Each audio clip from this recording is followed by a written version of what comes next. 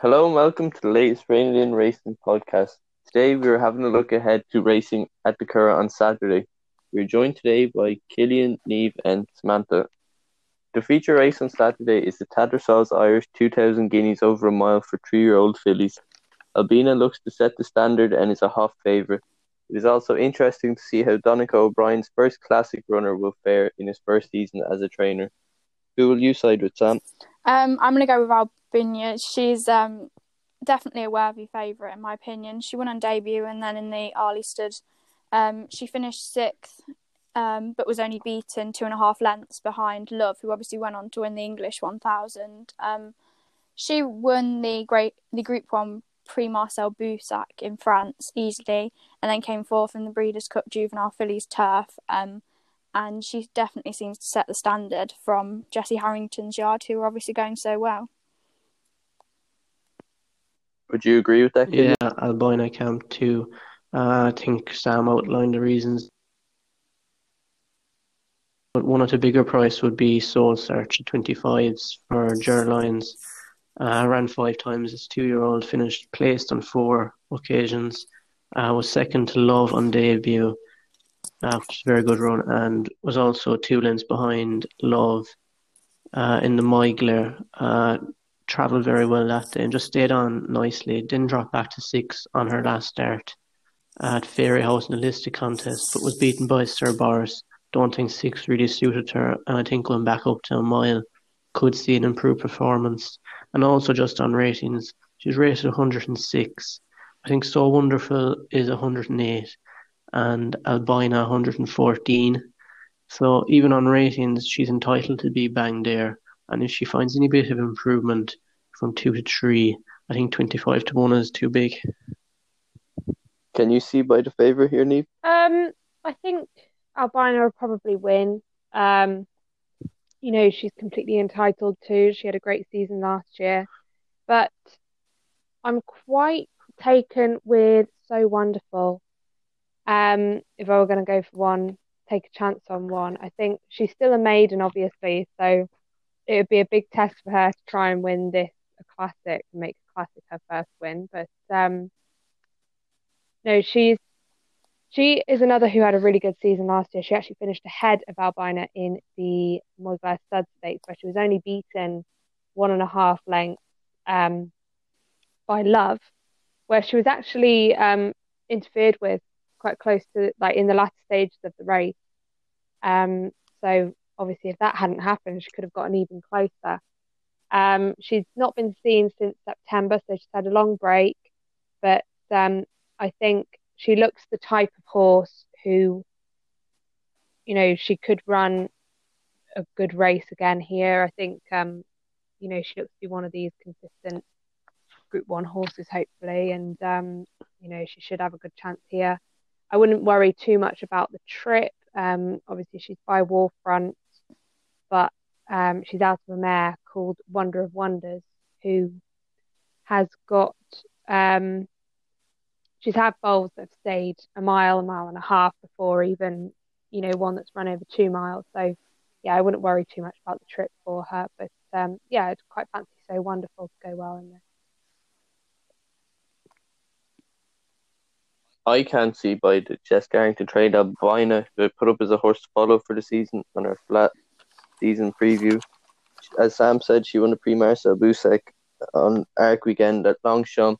It was possibly a slight bit unlucky at the Breeders' Cup when she finished close 4th after missing the break. She'll have no problem with the distance and the ground, and I think she will be very hard to beat. The next race we'll have a look at is the Irish Stallion Farms EBF Ragusa Handicap over 1.5 miles. This race looks very tricky. Have you got any selection here, Sam? Yeah, I suppose I quite like John S. He's returning to the flat for the first time since the 7th of April. I think last year when he won at Cork. He's won twice on the all-weather at Dundalk at the start of the year, and he just got nabbed on the line last time by a horse carrying well over 1.5 stones less than him.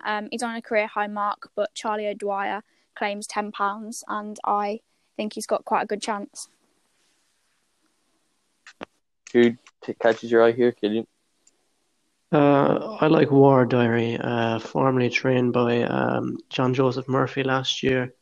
Very progressive horse last year. Finished second to Seed a Line at the Curragh, or actually beat Seed a Line, sorry, at the Curragh in a Premier Handicap. That was the Ragusa last year.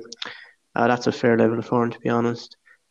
Fourth at Galway to Mr. Adjudicator. Not so sure if Galway was the ideal track, but I think coming back to the Curragh will definitely suit. Now the horse with Mick Halford looks to have an obvious chance. The price is probably a bit skimpy at around 5 to 1, 11 to 2 that way. But I wouldn't side with King's Vow, to be honest. He's up at the top of the market as well. I think he probably needs further, and Joseph's horses kind of seem to be just coming on for the run. Probably more of a long-term project being by Frankel. So I'd be with War Diary, to be honest. Niamh, who's your selection here? So with Mother Vincent in this race, as you said, Luke, it looks a ridiculously difficult handicap.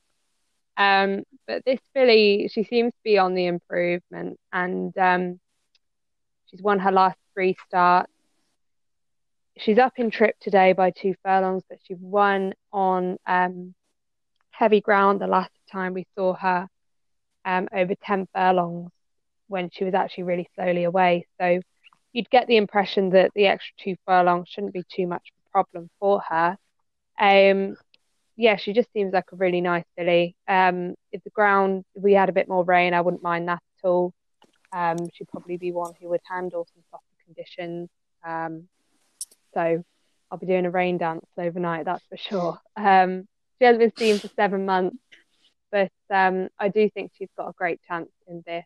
And yeah, I think I was quite tempted by King's Vow, but I just think I've just seen he's drawn in 20. And I mean, this filly's drawn 18, so that's not much better. But yeah, I'd be more tempted by Mother Vincent than King's Vow. I'll side with the Shane Crawley trained Tarlet. This 4-year-old daughter of Champs-Élysées was impressive last twice at Dundalk when she won easily. She's up to a career high mark of 83, but I think she'll be very competitive off that mark. She steps up in trip, which should be no issue, and I think she'll go close at a double figure price. The next race we'll have a look at is the Coolmore Calix Gladness Stakes over 7 furlong. Who catches your eye, Sam? So I'm going to go with Speaking Colours for the Mighty Calix's race. I know a lot of you guys like it, Speaking Colours as well. But he's ran really well at the back end of last year, and also maybe one to note for a price, probably who will be at a price for a place is Crafty Madam, who's a half sister to Profitable. Killian, do you like Speaking Colours? Yeah, I think, Luke, I'm really in the Speaking Colours camp, to be honest.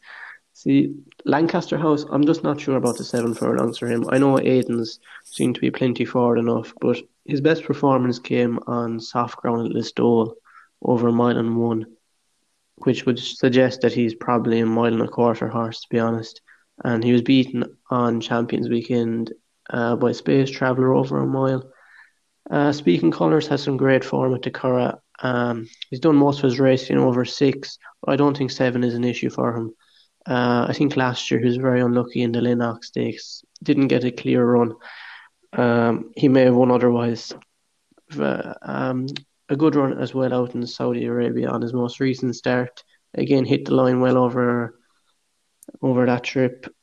I just get the impression that if they race him more over 7 furlongs this year, they might find improvement. I suppose the one worry is, like I said, that Joseph seemed to be just coming on for the run. They just seem to be ready to start. But you would like to think that even with that, Speaking Colours might have a bit too much up his sleeve here for Lancaster House. Will you be siding with Speaking Colours? I think I will. This is definitely a race for the Greys. 4 of them in this 7-runner contest. Yeah, I think, to be honest, it doesn't look the strongest contest ever. And I think if Speaking Colours is going to win a race this year, this should probably be it. One I'd fancy to go well each way is Psychedelic Funk. for Ger Lyons and Colin Keane. I think, as I said, it doesn't look the strongest of races ever, and I think I'm not going to call him an outsider because I don't think he'll be going off that big a price, but if either Speaking Colours or Lancaster House were to, for whatever reason, not turn up on the day, I'd imagine Psychedelic Funk to be right there. Seems that we all agree on Speaking Colours, as I'm going to side with him as well.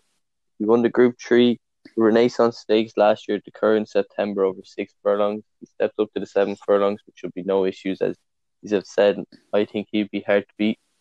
The last race we'll have a look at is the Landwade Stakes Stud over a mile. Can anyone see by Magic Wand here? Sam? No, I'm with Magic Wand. She won a Group 1 at Flemington in November, and even carrying the extra £3, I think she's a cut above these other fillies. Killian? Yeah, it looks to be a good opportunity for Magic Wand to get her head back in front. And I'd imagine it'll be between Lady Wannabe and Silk Forest for second. Niamh, can you see by her? Absolutely not. I'd be very shocked if she were beaten here.